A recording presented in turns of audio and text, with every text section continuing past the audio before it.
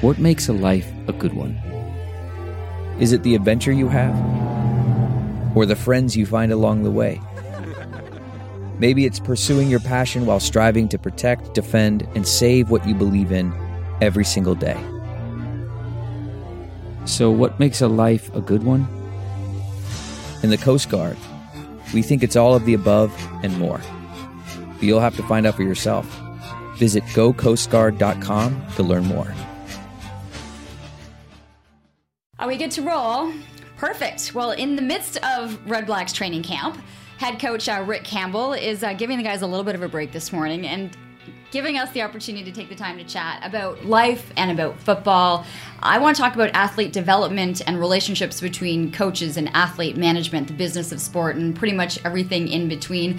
I might not ask at all about a starting lineup or the upcoming cuts of the players. I'm not sure how deep we're actually going to go with that, but I really am looking forward to kind of delving in a little bit more into what life is really like, and life with a professional background and professional sports. So that brings us to episode 19 of Living Your Life with Leanne Lang, the podcast brought to you by Extension Marketing. And of course, for more information, you can always head to extensionmarketing.com. Rick, it's great to have you here. It's good to be here. You're like, I'm not sure. I haven't done this long of a format before. Yeah, it'll be interesting. It actually is exciting to talk something about other than starting lineups and all that, because that's obviously what I'm normally doing in media things, but no, this will be interesting. I don't know exactly where this is going to go, but I'm excited. I am too. And I think, for so long, because I covered sports for 10 years, I was so used to the 10-second soundbite.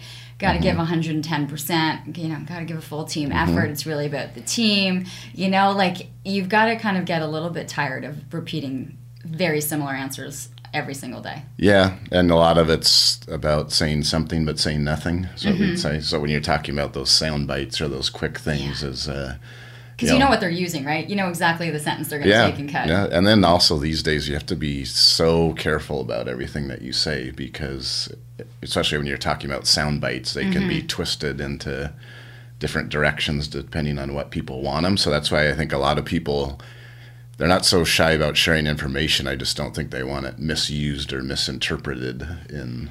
And that's probably something that's changed a lot for you over the course of your career, is how verbal and vocal you can be, knowing that social media, knowing that things are lasting a lot longer than I think they used to if you just had a small recorder kind of placed in front of you. Exactly. It lasts forever. So, yeah, we talked to everybody, our coaches, players, everybody, about Twitter and Instagram and all that stuff is great, and we want to use it because we want to promote the Red Blacks and all that, but just to treat it no differently than you're saying something to a reporter or whatever it is, because we know the numerous examples of people around North America that have made mistakes doing that. Okay, have you ever watched that, watch SportsCenter or watch Sports Desk and kind of just felt for that person, felt for that coach in that scrum or on the podium and kind of gone, oh God. Yeah.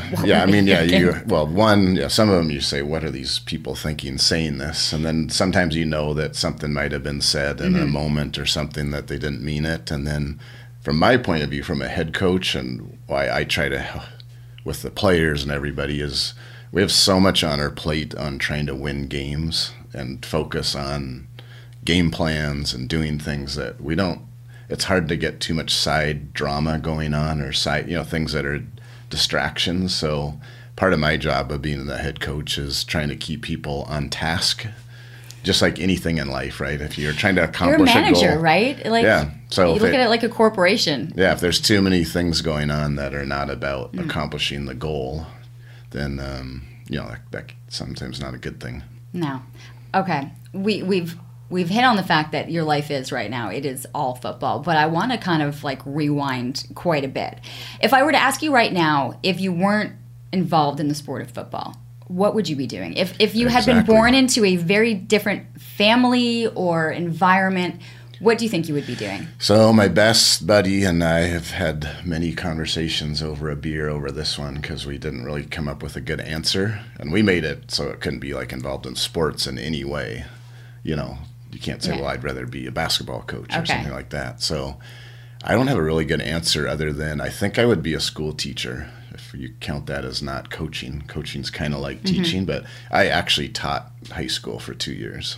So when I was first out of college, I went into teaching, and I taught high school in Spokane, Washington. So Were you born in Spokane? I was. Yeah. Okay. Yeah.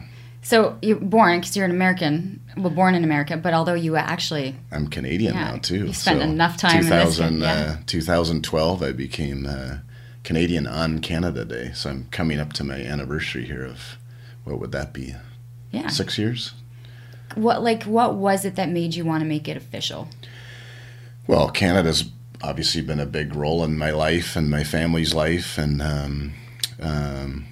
also I was a guy that became a permanent resident, and so I would always have to renew it every 5 years, and it got to the point of like, what am I doing You just here? didn't want to do the paperwork anymore. No, but it was good. It was proud to be a citizen of North America now. So, but no, it was a big day of. I actually remember when I became a citizen. It was on July 1st, so that was pretty special, and it was in Calgary. I was coaching with the Stampeders, and the cool thing I remember is I was in a ceremony with, I don't know, probably 200 other people, and just the life-changing moment it was for all those people. I think I was the only American there. You know, you're talking about people from all over the world, and when you talk about being grateful and thankful for all the things we have in life, and you know, those people getting their Canadian citizenship, I mean, lots of tears and which was pretty awesome. You were able to understand a little bit more how profound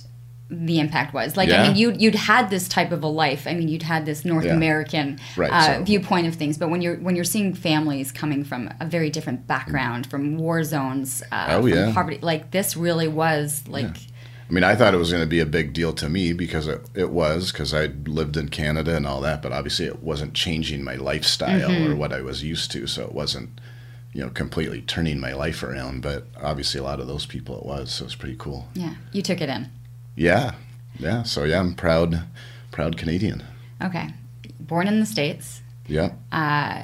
Were you an active kid? Like, were you immediately throwing a football? Very active. Okay. I've always played a bunch of sports, and I come from a sports family, but my parents did not force me into that at all. My parents were very good. I would say if you ask my parents what they would hope for their kids is they just want them to be happy and content with whatever they're doing in life. So I never was like pushed into things, but how many siblings? You talked about there were a couple. How many siblings? I have 3 sisters, two older and 1 younger. Were they encouraged to be active? I'd say we were. Yeah, we would naturally. We were active, and just that we were outside, and whether it's running around in the park or definitely an outdoors family. We weren't. I didn't grow up on video games and doing that. We definitely were. So from that standpoint, we were just naturally active, and then.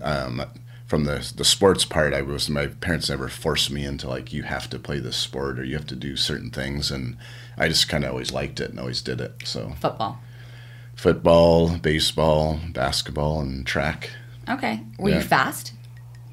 Like that's part of the reason. Track, like were you? Was it a middle distance, long distance? What were you? 1600, so mile, 1600 meter, mile, that stuff. No, I wouldn't. 100's not my thing.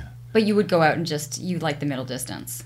Yeah. Okay. There's a middle distance. And even now I like to run, like jog, but I wouldn't want to go do the Ottawa Marathon, like the half marathon. But would you, gosh, you're like right next to the canal. Like, would you go for a 5K run? Like, yeah. No, that's what I'm saying. I'd rather go for a, half hour, 40 minutes, maybe 50. But I'm not going to get into the 50, you're getting into almost half marathon. Like, that's what I'm saying. So that's where I would max out. I wouldn't want to get beyond half marathon. My legs just start hurting and my joints start hurting, and I'm like, what am I doing? It's just not worth it. Yeah. I feel the same way. Okay, so it was baseball, basketball, track. And I did play hockey, which is interesting. I actually was pretty good at hockey. How were you introduced to that? Because you weren't in Canadian country at that point. I was. Oh, you were. Okay. So I was living in Edmonton. All right, you already. When I was this is younger, like elementary school, and I actually was doing pretty well at hockey, and I actually moved to Los Angeles, and this was just pre Wayne Gretzky getting traded there, and there was probably like 2 ice rinks in a city of 14 million people or something. So, I remember going to like practice at 3:30 in the morning because that was the only ice time they had and stuff, and then ended up not playing hockey just because it was so difficult, and I would have had to been on like a travel squad, which was very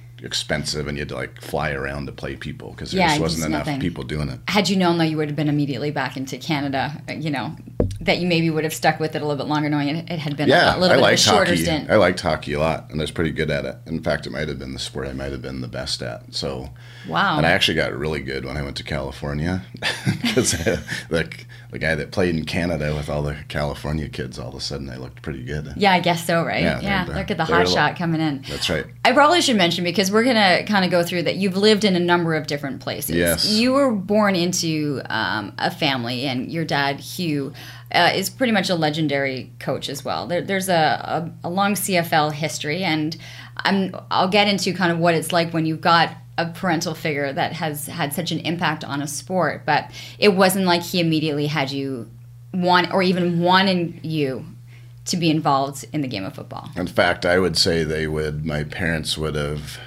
given me a lot of warnings on if I really want to do it. And I actually got to experience things firsthand because, sports, you see the fun part of it, but there's a lot of other parts where you're moving city to city or you're fired, or, in fact, that's kind of a running joke. If you play football or coach football long enough, you're going to get cut or fired, even if it's not your fault. Like, you just get caught up in whatever's happening. So I saw my dad get fired, which caused our whole family to move, which, there's a lot of stuff that goes on with that. When you're a kid, and sometimes you talk to military kids, right? And it was always up and moving and getting to the next city and finding new friends. Like, what was it like socially, having to kind of pick up and move and reestablish and be that kid that was sometimes on the move and sometimes not expecting to be on the move? I think I have some attachment disorders. So we're now starting a therapy session with Rick. Now we enter the therapy part of the whole thing. I think I built up defense mechanisms to not get too attached to places because you end up moving on to the next place. So it's hard, especially the older you get. If you start getting friends, particularly in junior high or high school, and then you gotta, move. It's kind of hard. And then just being in that, and then I've kind of continued it with this life I've chosen, which I've been in Ottawa now. This is year number 5, which has been great for me. This is almost your longest. Is this your longest run? It's my longest run in doing the same exact job. So before I got to Ottawa, which was kind of by design to try to get to a head coaching position, as I moved 5 times in 7 years. I was going to kind of say you were almost like hot potato when I was looking at kind of the rundown. It was like a hot potato, Calgary, Edmonton, there was a lot of hot potato. All self-inflicted except for one. I was in Winnipeg for a year and got fired. Yes. But all the other ones was me moving, trying to move your way up. Yeah. I think when I was looking too, and don't think I'm not going back to this therapy session, by the way. Okay. But one thing I did notice in looking at your resume is I think you've held almost every coaching position, special teams, defensive coordinator, assistant head coach, other than offensive coordinator. Yeah. Am I correct? That's yes. the one. I think that's the one job that's not on. You did your homework.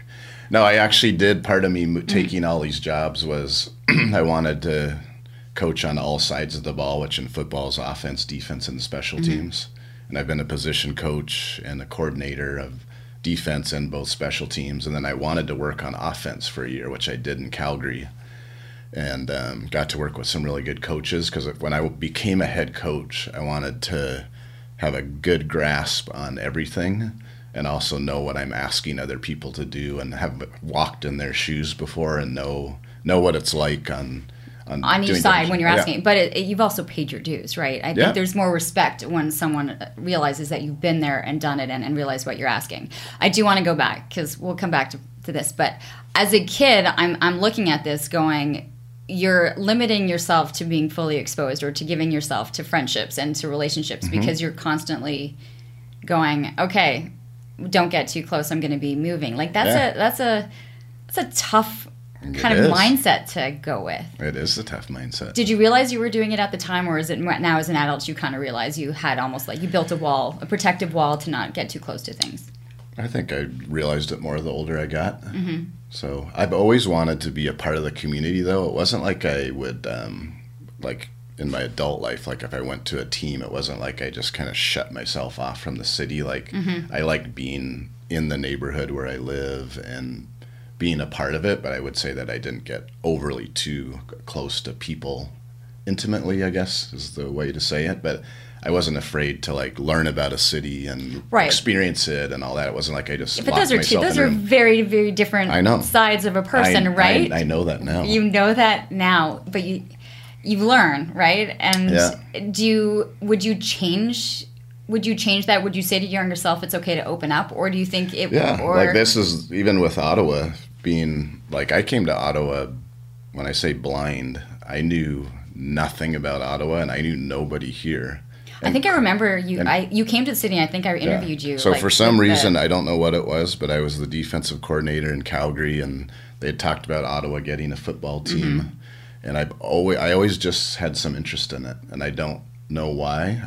I'd been to Ottawa just for road games when the Renegades were here, when we would play the Renegades, but that's like being in town for the night and you gone. don't see the city. And so they actually called me after the season, and I had 3 head coaching opportunities to interview in Montreal, not Montreal, Toronto, Winnipeg, and Ottawa. And so Ottawa was the only one. The other 2, not that I don't respect those teams, but Ottawa was just kind of the one I wanted to do because it was starting from new, all those things. And so anyways, I know this is a long way going around. Go ahead. You're just trying to get away from that. I'm getting back to the ironic thing or the stuff I'm learning is I've come to a place where I knew nobody, like I knew nothing. And now I've come to a place where I have many friends here.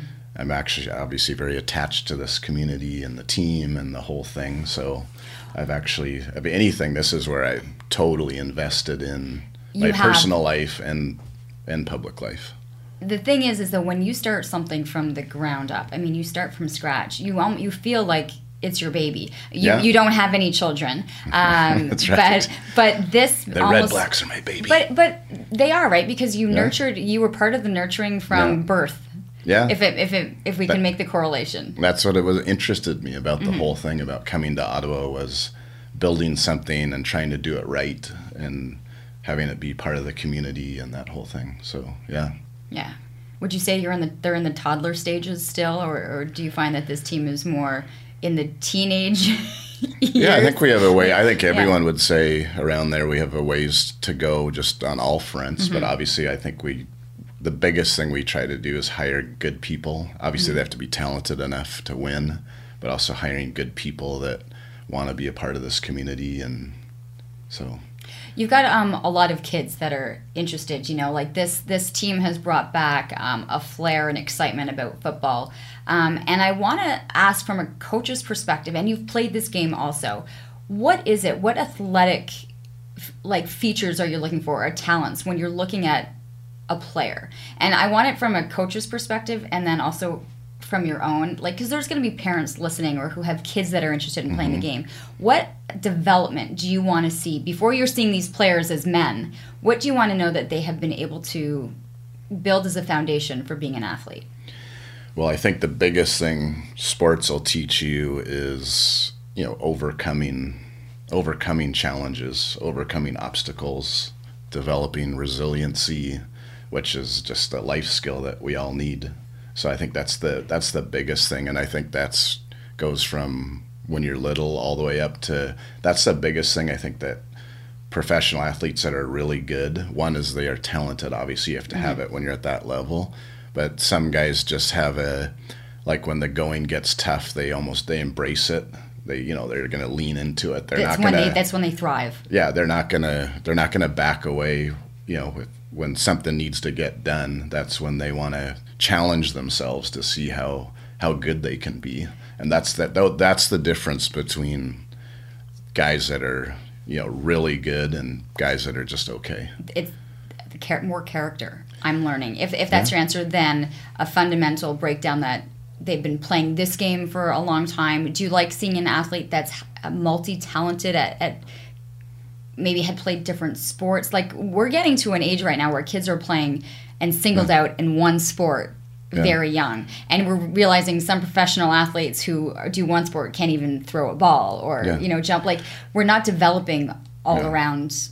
I'm just listening to other parents and people.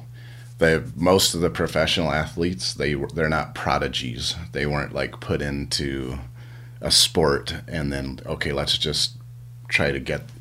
I just hear some stories about like little kids playing hockey and stuff, and they're playing like all year round, and they're going to go to every possible camp and all this stuff. And I think if you listed the top athletes in the world and asked them about that, most of them didn't come from that background. I would say they came from doing multiple things, and I would think also a sport like football, just based on the nature of the type of game that it is. You're starting to do this a little bit later, right? Like to be full on like high school. Like, I mean, I know there's the Tykes programs and all these things, but to get an understanding, like there's a science, there's a science behind the game, right? As to how it actually gets played out on the field. Oh yeah, to understand that. In fact, football's the reason a lot of people like it is it's so complex. There's so many more moving parts because there's more people. So, we dress 44 guys for a game, whereas a basketball team's going to dress 10, and a hockey team dresses whatever they dress, like 25. And the other thing that's good about football is the diverse group of people, not only just race and that, but body type, what you're being asked to do. Like if you look at a hockey team or a basketball team, they're kind of similar people that I know they have a little bit of a skill set, but football, you're talking about a 330-pound guy playing with a 165-pound guy who's playing with a soccer player who became a kicker, who's playing with a quarterback who throws. Like, it's so specialized, and so you have all these basically random group of people that you're trying to function together. And personalities. And backgrounds, like especially at CFL. I mean, we have French-Canadian kids playing with guys from Alabama, playing with guys from California, all over the place. Yes. Can we talk about the socioeconomic aspect of when you're looking at a team of, 40 to anywhere from 45 to 60? You've got a lot of players right now in camp, but they all come from such different backgrounds, and each will have their own story as to how hard or how easy their upbringing was to get into this spot. Yeah. Do you look at, when do you want to start understanding an athlete? Are you looking at that? I just want to understand them to get to know them. Just to know them as people, not as an evaluation. I don't get, for as far as evaluating if we want them or not, I don't get caught up in their upbringing. Well, first of all, for me, sometimes it's admirable. Like it shows almost a different sense of a personality to conquer and to achieve when you weren't given much to start with. I've coached guys, and that guys come from backgrounds that they're able to persevere and make it. Kind of makes you feel like, what are my problems? I'm worried about that the line at Starbucks is too long, and you know what I mean? I'm just saying there was no guys that come Starbucks, from there was no food, let alone a Starbucks coffee when they were growing up. No, so that's guys that have literally keep fighting their way. And there's also, which is another interesting topic in itself, is that guys with such good personalities, and they're just positive people that just come from horrible, not advantageous backgrounds, but they just seem to have a light about them regardless of the circumstance, and they just kind of operate from a place of gratefulness and thankfulness and all that, which is a good lesson for all of us. Is that the kind of guy you want in a room? I mean, who is that person that you want in that locker room? I want people that are going to be themselves, and that's what we try to not. I don't, and we don't as an organization try to make people act a certain way. In fact, I think you'll get the most out of people when they can be themselves. And I don't want everybody to act the same. I want people to act the way they are, as long as they're pulling in the same direction and they're contributing to the team. That it's not disruptive. But that's the other fun part about it, is you get guys that are all different types, and people can lead in different ways. It's not always about the guy that talks the most. Usually it's about actions, obviously, but let's talk about the coaching aspect, because that your philosophy, and I know you give a lot of coaching clinics, right? That you've got coaches that are looking to become better at what they do, and you grew up underneath one of the best coaches. So what did you learn from your dad? What did you choose not to take from things that you might have seen growing up and kind of gone, you know what, if it was me, I would have done it a little different? This podcast is brought to you by Extension Marketing. They are a new breed of marketing agency that acts as your virtual marketing department, designing and implementing cost-effective marketing strategies that will grow your business. I can speak to this personally, as I've been using the Extension Marketing team to help me launch and grow my business. Founder Pat Whalen has been a lifesaver for me, a genuine coach, guiding me along the way into uncharted territory. Tell them you're a friend of the show and receive a free 1-hour consultation. Check them out at extensionmarketing.com. I think in the big picture, the biggest thing is that it's about people and about how you treat them and trying to highlight their strengths and limit their weaknesses. A lot of coaches get caught up in the X's and the O's, meaning the scheme part of it, which is important. But a lot of people can do that. It's not easy, but you can figure the X's and O's out. But I think it's about getting a group of people, a large group of people that have different needs and, are thinking about different things, and all that is trying to get them in line for a common goal. And I think that's really what it's about at the end of the day. And sometimes you can get so close to it and so that you can't see the big picture. And I always try to remember to try to see the big picture, and always try to remember what we're doing, why we're doing it. Okay, so let's take the age group of 8 to 10-year-olds. What is that coach focusing on? That's not my expertise, but I can. The biggest thing is, they're looking at you, like you've gone through these coaching, 8 to 10, it's learn the game. 10 to 15, it's starting to have that character of that type of teammate. Like, how do you see that progression? I don't mean to put you on the spot. I know, I'm just trying to think, because that's not my expertise, but I know that in dealing with kids is you want to, yelling is certainly not yelling at people is not a good thing. It's, I think people want honesty. Like I joke about my neighbor next door who's an 8-year-old girl, and sometimes she'll say to me, Rick, tell me the truth. I can handle it about anything. You know what I mean? So it's, about trying to give them good information and being positive and that type of stuff. I think it's about people being themselves. I don't know. I haven't hung around the 8 to 10 year old group enough, I'm just thinking. But I just mean the parent in the stands that's yelling at the ref and yelling at that. That's not. I think they're missing the point. And then, how hard is it when, as a coach, you realize this player? You talked about all of these traits that you see of those that make it. How hard is it as a coach to say to an individual, you just don't have what it takes? I don't use that exact words, but I just went through this last week, because we had to cut our roster down. And so that is like one of the worst days, is telling someone they don't have a job. I bet guys take it pretty decently, and they want to know what they could have done differently. And usually the answer is you're at the highest level of a profession, and most of the guys, I tell them you shouldn't have any regrets, because most of them work really hard and did everything they could. But some people are just a little more talented than other people. Or sometimes that spot just isn't open. Yeah. Or you could be in an unfortunate circumstance. But also, I think people want honesty. Some people, like people go on American Idol and everybody thinks they can be American Idol. Like, not everybody can sing real well. And sometimes it's good to know your limitations. It's not telling someone they're bad, but you know what I'm saying? Like, there's got to be a reality check. So some guys get to this level, and it's a big jump from from college, and sometimes they realize it too. Like most guys they'll sense it. You can sense it. Like most things in life, if you're doing something, whatever it is, and you just realize, man, I may be out of my league here.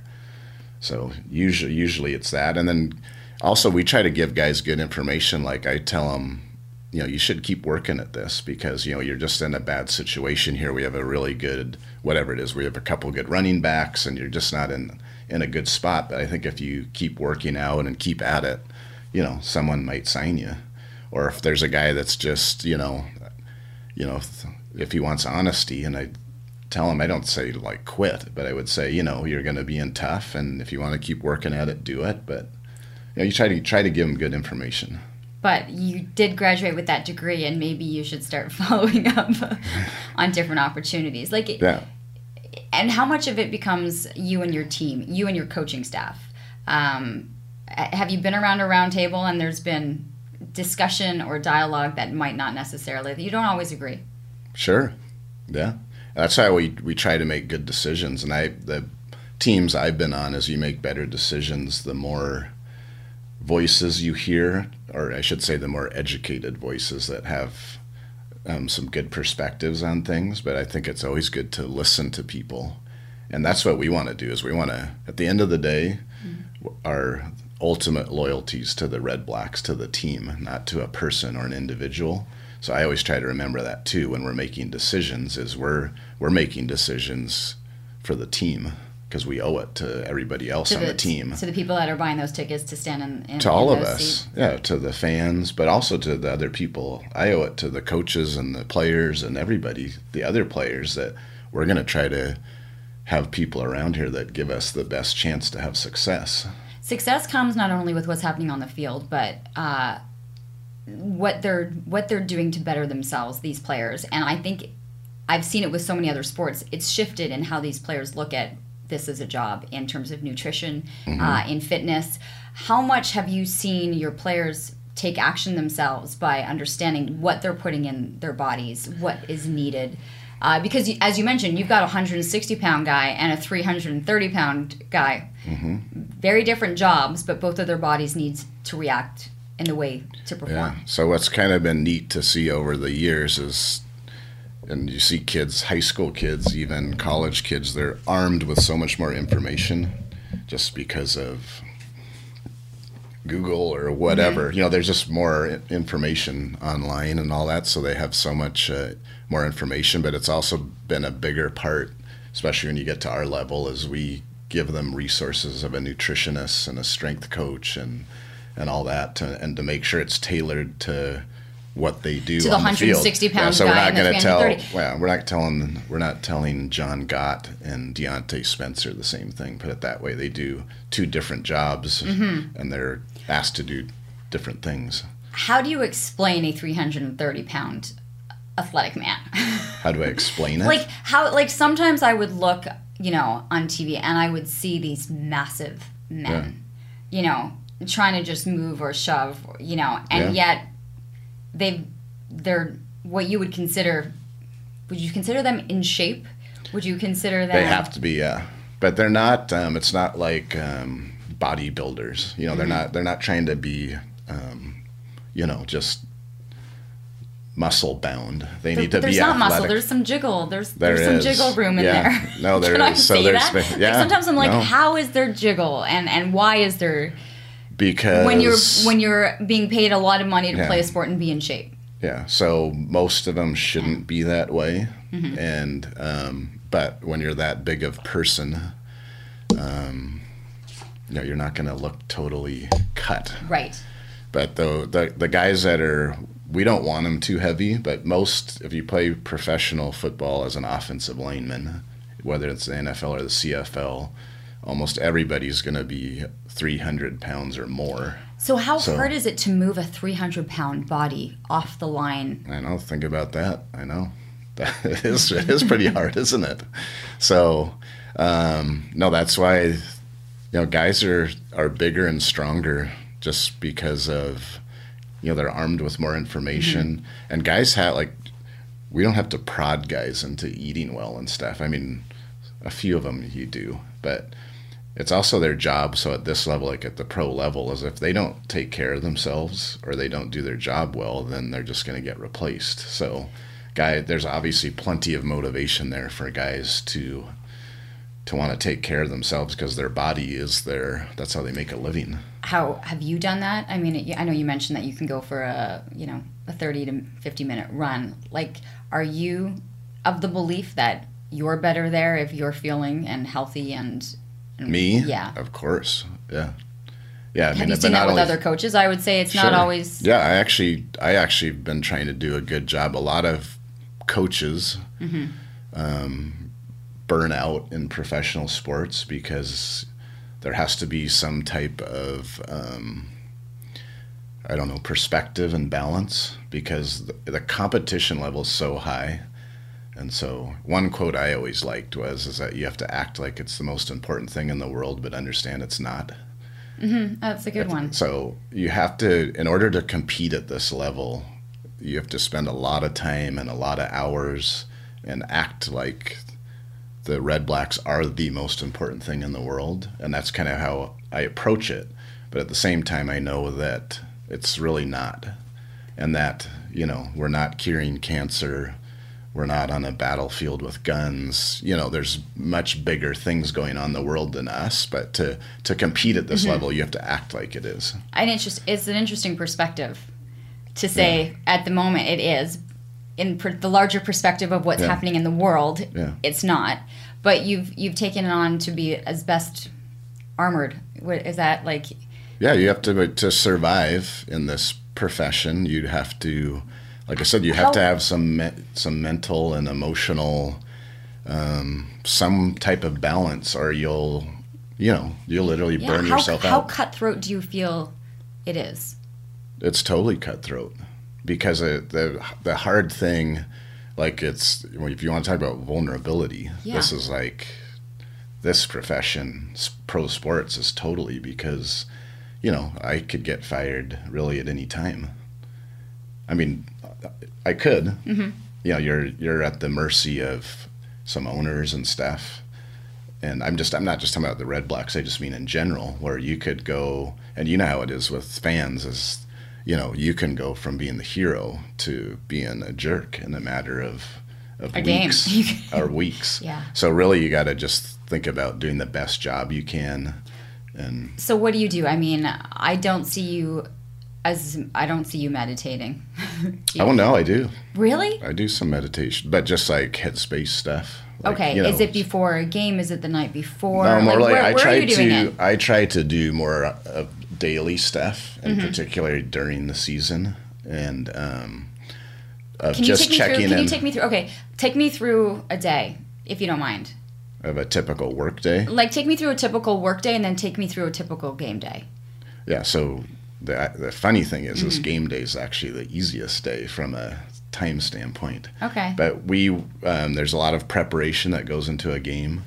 So generally speaking, let's just say we were in the office from 6 a.m. till, 7 or 8ish at night. And well, that's a long day. Yeah, so it's 14 hours, I would say, is pretty typical. And I actually tell guys, coaches, if you're there more than 14 hours, then either you're not doing your job right, or you're just looking at the internet, or you don't want to go home or something. But so that goes back to the life balance thing. Yeah. Can I go this, like, 6 a.m., you're home late at night? Yeah. That doesn't really make for this. I'm not picturing this, white picket fences and unicorns and rainbows of a life or a family life outside of this. Like, that's right. So there's a lot of the pro side of sports. You can see the glory part of it, or winning and stuff, but there's a whole bunch of other stuff that, in fact, when my parents would give me warnings, like, "Are you sure you want to get involved in this?" So, like, people would joke about, if you want to coach pro sports, okay, so no job security, the public's going to criticize you if you make any mistakes, long hours, not a balanced lifestyle, dealing with people's problems. Like, if you looked at it from that, which is actually kind of all true, and then you're thinking, okay, do I want to get involved in that? But obviously there's some huge benefits, and that's why people love doing it. But that's it takes why a certain personality. It right? definitely, it does. yeah. If you, it's naturally there's going to be a roller coaster ride to it because of the winning and losing, or good days or bad days when people are doing their jobs or things are going sideways a little bit. So if you're a personality that accentuates the roller coaster, like the high, and you take it higher, and then the bottom's going and you make it worse, those are usually the guys that either lose the team or lose themselves just because your body can't deal with that. Okay, so you've got these 14-hour days, typically, at least. Yeah. Yeah, okay. So you're in the office. That's a typical normal day. Typical normal, during our typical normal work week. Yeah. And actually as we get closer to the game, especially the day before the game and the day of the game, is when the players and coaches would have the most time, because we do a lighter practice the day before, just because you're getting ready to play. There's studying. I think what people don't realize is how much studying is involved. Yeah, what you see on the field is actually most of the work has been done off the field. So watching film, which football, there's so much scheme stuff going on. It's like I don't know what you want to call it, but it's like chess or something, where you're trying to, and if you don't evolve and keep up with what other people are doing, then you literally get left behind. So you really have to have the energy to want to improve and evolve. And I think that's another good quality of people that survive, or people that are willing to change and evolve. If you're people that just learn and realize you don't know everything. But if you're a guy that thinks you know everything and just wants to keep doing things the same way all the time, then you'll if you're stuck in your ways, you're stuck. You're stuck and then you're out. Yeah. Have you ever watched film and then realized what a coach or someone else has done and gone, that's brilliant? Or been like, how'd they figure that out? Yeah. No, both. You see things, you learn things both ways, of things that people do really great and then things that don't. And then the other thing, I don't think you really appreciate when people judge what people do in the moment, is it's hard to appreciate it unless you've lived it. Like when you have to make a call quickly on the field, and it's not like you can sit in a room and have a discussion and say, well, what would you do in this situation? And I mean, you can do that other times, and we try to do that as much as possible. But if it's the Grey Cup game and it's overtime, and that's again where I want to make sure we're not riding this roller coaster, that we're trying to focus on the task at hand and do whatever we can to give ourselves the best chance. Well, so there was an overtime and there was a Grey Cup. That's why I'm giving an example of... And there are decisions that have to be made incredibly quickly. Do you look back on the Grey Cup win and think, God, some of those decisions were just, they worked. Like, that was experience, or that was just gut instinct making some calls. Yeah. And the other thing that's fun about being a part of a good team with people you believe in is we all will make each other look better, or we'll cover up mistakes. So coaches and players all together, working together. Sometimes, the players obviously deserve almost all the credit. They're the guys laying themselves on the line. But I just mean a coach can help a player by putting them in a good position. Or a player can make a coach look good by doing something athletically, or making something happen and it wasn't the way it was drawn up. Or a guy makes a bad mistake in a game, but if you end up winning the game, that thing kind of just gets shoved aside. Whereas if a guy makes a mistake and you lose, then it gets highlighted. Can you take me through the emotions of what that was like to see a team turn around in a 3-year span to be able to hoist a Grey Cup? Well, I always remember when I think of the whole thing from the beginning is when I got hired, we had no coaches, and I think we had, 4 players that were like American free agents that have never played in the CFL. So there was no one. And so I remember walking in the office and all we had was a box full of t-shirts that said Red Blacks on it, but we had no footballs, we had nothing. Well, we had no stadium even. No. So to go from I think that was the big appeal to me of wanting to come here, was trying to go from that And then when you go all the way to where you're winning the Grey Cup, like the two moments for me was like when I first got here to like when we're doing a parade down the street. That's where you catches you, where you're like, okay, catch me in that moment. Like, what was your aha moment of going, I cannot believe we accomplished this? I just think the biggest thing in life is getting to be a part of something bigger than yourself. And that's why I said I always like community and being a part of things. Is I want to be a part of something bigger than me, and that's where I think moments like that is where you get you realize that you belong, getting to belong to something, and that's impactful is obviously a pretty cool feeling. Did every mistake, every kind of move and accepting of a job or experience of being fired, does it all kind of culminate when you are kind of being paraded down the street going, I would do this all over again if it got me to this moment?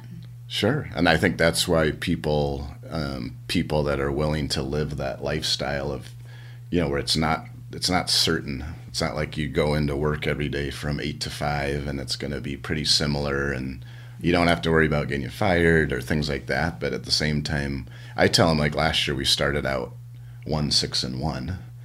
And I said, if you're going to choose to live this life and you want the feeling of the Grey Cup, like winning that feeling you had after you won that game, is you're exposing yourself to, there's going to be lows too. It's not just all going to be perfect all the time, but if you're going to live that vulnerable lifestyle of wanting to experience it all, the highs and lows and all the things that come with it. I said the only way you can experience that ultimate feeling is that you're going to be exposed to hard times too, and that's where you work your way through it. Like, you're young. Would you, 40? I think we're similar. I'm 47 now. No, I'm not. Oh, gosh, thank you, Leah. You still got a couple of years on me. I know. It just felt better right there. I'm getting old. Do you see this, how long do you see this going? I mean, for me, yeah. My hope is I'm here as long as they'll have me. This fits right into my personality and just the way it's built around here with the people we've surrounded ourselves with. So I'm hoping I get to be here as long as I can. I'm not looking for the greener grass or someone that'll pay me a little bit more money. I'm hoping that I get to be here for a long period of time. Can you tell when people are looking for the greener grass? Oh yeah, there's some people that are, whatever is most important to them in life is that someone pays them $3,000 more or something, that they're going to go there and jump around. Would you rather them go somewhere else and then be on your be on your grass? Yeah, I mean, we want people we talk about being all in here, and meaning physically all in, that you're preparing, and mentally all in, and then emotionally all in, that we want people that are invested in Ottawa, invested in the community, and not just on the field but off the field, where you feel like you're a part of this place, and that's what we promote. Have you ever been injured, like in your athletic background? Yeah, just I hurt Achilles, but nothing major, not like to experience crazy, like excruciating pain where you think this will end my career, this is going to end my paychecks. No. Can you get into the head of what it's like for these players to do, with any play at any moment, there's a chance that they're... So the saying about play this play like it's your last, because you never know when that's true. That's not that's not like some BS statement of... That's actually true, and I have the ultimate. Have you witnessed it? Have you been there and had to experience watching an individual have to walk away, or knowing that at that moment? Yeah, their career as they knew. Either a specific injury, or guys just get old, which is hard to see too. Is that guys that are just really good athletes and really good players, and when time catches up to you and the young guns come out and your mind wants to do it but your body can't, and I have the ultimate respect for guys playing sports, and especially football players, that you're playing at this level is because you are definitely risking, when guys are that big and that strong, is you're risking, broken bones or things like that. What about concussions? How has that changed? And I'm assuming over the course of your coaching career already, the acknowledgement of what's happening with concussions or hits, that you're not seeing it all, but you have to take science or So we're it's taken very seriously, and guys have to go through a whole protocol before they can come back, and they're very careful with it. And it is something that is taken very seriously. But I think football's been singled out compared to other sports. And I'm not downplaying it. I'm just saying, we're not a sport where you try to punch someone in the head like in hockey. I'm not trying to knock hockey, but I'm saying, but what would people think of football if you actually could just go punch someone in the head?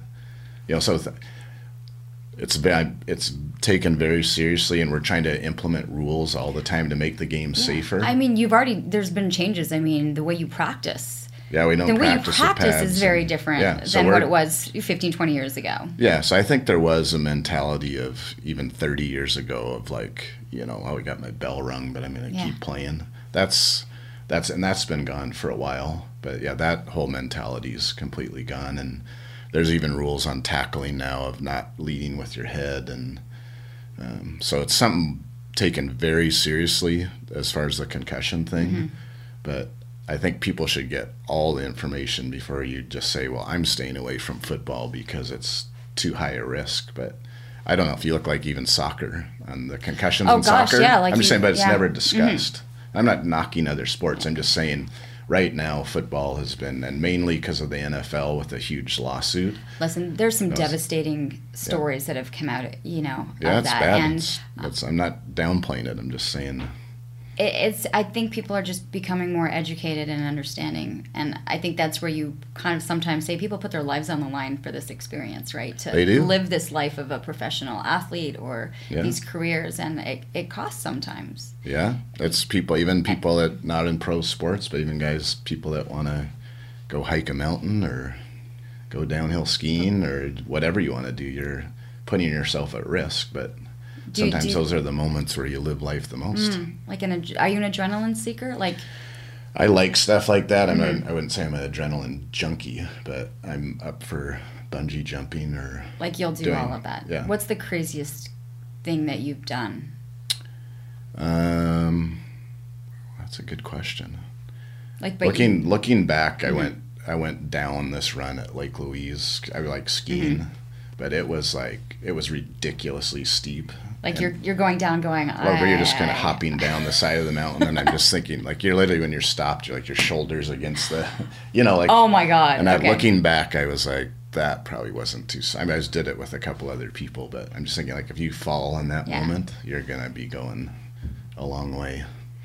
But I'm definitely willing to do things and like to do things, but I'll calculate in making sure that the odds are in my favor, nothing awful is happening. If you have a team bonding activity that doesn't involve you guys being on a football field or anything, what would you want these guys to do?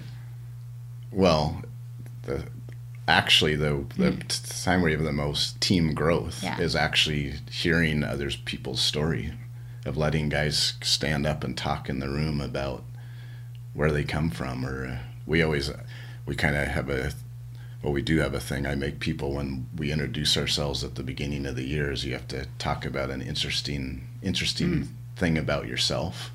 And it's just kind of interesting the more guys talk to each other, but that's where I think the team building happens, is spending time not talking about football and talking more about either what makes you tick, what gets you going in life, or your past, and learning about that. And do you find that some of these players have really interesting passions outside? Oh yeah. I've known some. Yeah. I remember Donnie Ruiz, who played with the Renegades. Yeah. But he was an artist, and he had these paintings. As soon as they were off the field, it was and some were soldiers, in the off season. There's an off season for some of them. Have you ever been surprised by thinking a player is one way and then realizing Yeah, well, that's what's always interesting to me, and promoting people being themselves and being comfortable enough where they can be themselves. And you've met enough football players now, and when people meet our players, some people are surprised that they're like, wow, these are like real guys, and they have real emotions and real thoughts, and that they're not just big tough football players. In fact, most tough football players are. They're the baby, not the baby, but they're like the teddy bears. Exactly. I often tell people, like, the ones that are the scariest looking, they're the biggest teddy bears you can imagine. Yeah. And they're parents, right? They've got kids, they've got families, and every time they're out, they're thinking about them. Yeah, they all have lives going on just like the rest of it. So right now they've got lives underway. They've got a season about to start. Because I've got to get you back onto the field in a couple minutes. Yeah. Are you excited? Like, every kind of year that this comes about, you've got a fresh start, a different set of individuals, strangers that are getting to know each other in these team bonding locker room chats. How do you see things unfolding? The biggest thing I like about this year's team is we have a good vibe, a good spirit about us, and a want to compete, which I know that seems like that should be obvious, but there's a lot of times in pro sports, it's going to come down to the fourth quarter. And the good teams are the ones, like I had said before, are the ones that don't get nervous and they don't flinch. They're actually going to say, okay, it's time to get it done. And we've shown signs of that, some good signs of that. And part of that, you can't just make that up and just say we're going to be that way. Part of it becomes from belief and kind of the personality of the guys. And so I'm very hopeful from that standpoint, and that I know there's going to be some tough games this year that are going to be close, and all signs point to that our guys, I think they'll embrace those moments, which will be good. And how do you see yourself embracing those moments, being in that position as a coach, and what are the goals that you're setting? If you're doing this meditation and you take some time daily to kind of go through things. I just try to make sure I'm taking care of myself. Sometimes sometimes we overlook those things in life, but I think if I can sleep. Sleep is a beautiful thing, Rick. I've learned that sleep is unbelievable. Yeah. Usually for me, if I eat decently and I can get myself to sleep and I exercise some, usually I'm pretty good to go. And sometimes can you shut off at night? Like, can you go to sleep? Like, at night, or are you singing X's and O's and graphs and video? Yeah, no, it's there are some night sweats and things that happen, but usually it's dealing with. Again, it goes back to with people and that they're on track that way. You do think about the scheme stuff and all that, but I said usually it comes down to about people and stuff. But there's definitely some sleepless or less sleepless nights, but I'm trying to do a good job of taking care of myself. Would it be before the game or after a loss? Both. Yeah, you never know what the day's going to bring. And some days you walk into the office and you're in a great mood and you're like, let's go, and then it turns out to be one of those days. And then other times you might be dragging in there a little bit, and then you're always surprised that people pick you up. So it all depends, but yeah, a loss is tough, put it that way. Yeah. The losses are tougher. I tell people too, you need to remember to enjoy winning. Because a lot of times you just think, well, we're here to win, so if we win, that's what we were supposed to do.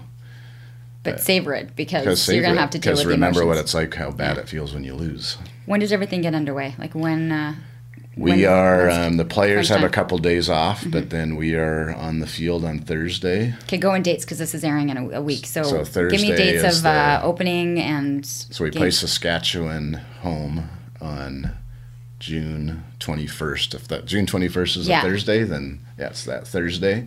That's opening night? That's opening night. So we actually have a bye week the first week, so everybody else is playing this weekend. And then we're up week 2 and away we go. Are you excited? I am. No, I really am. It's going to be interesting, but I am excited with this group. We've had a really good training camp, and away we go. Okay. I feel like when I'm going to watch you on the sidelines, I'll have like a bit of a different take. Would I notice something in your facial expressions? Like, do you have like, would I be able to see what you're feeling? Or you have a poker face? I think if you look at me, I think you can. People make the comment about me that I'm not overly, jumping up and down and screaming. Come on, you've been like jumping up and down this whole time in this room. You cannot feel it. But like I said, I find the coaches, like I said, that either get way angry or way excited and all that stuff. Some of that's okay, but when you're trying to accomplish a task, I don't believe that helps the cause, because there's enough excitement and anger and all the other stuff to begin with. So others are doing it for you. Yeah, that kind of inherently happens with the job. You love it?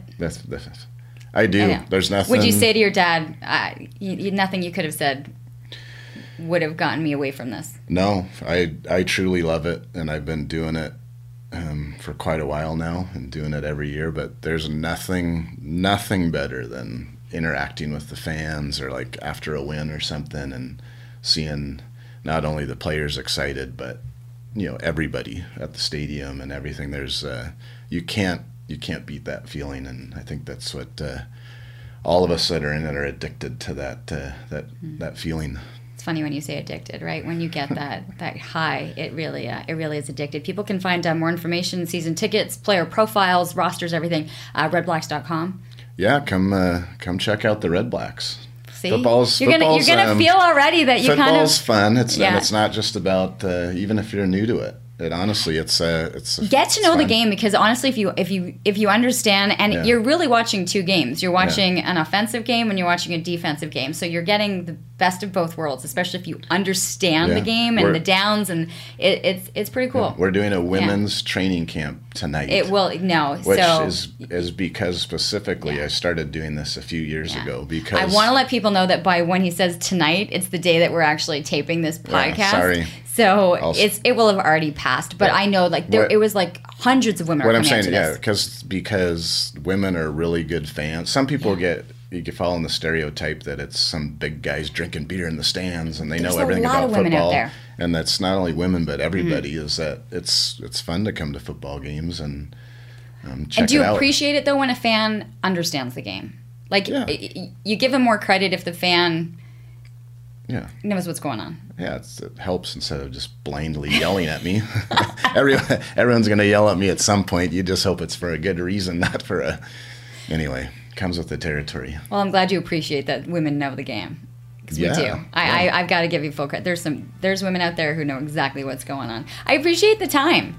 Yeah, I don't think I asked about starting quarterback and lineup or anything else. Are you impressed? I'm impressed. Yeah, I'll let the sports guys ask you those questions for the 30-second soundbite that they're gonna get. Yeah, this is way better than that. See? Yeah. Get it. I have a better understanding of your decision making too. All right. There you have it. That is episode 19 of Living Your Life with Leanne Lang. Rick, I appreciate it. Yeah, thanks for having me.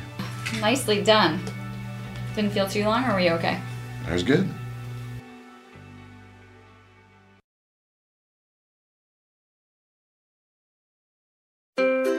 What happens when we play outside? We become healthier, both mentally and physically. We become more creative and more focused. We connect with nature, each other, and ourselves. Let's Take This Outside, a new podcast hosted by me, Marianne Iveson, an aspiring outdoor athlete and nature lover. I speak to athletes, outdoor professionals, and scientists about their connection to nature, how it affects their performance, and everyday life. Let's Take This Outside, available on Apple Podcasts, Spotify, and Google Podcasts, and at ivesonvoice.com/podcast.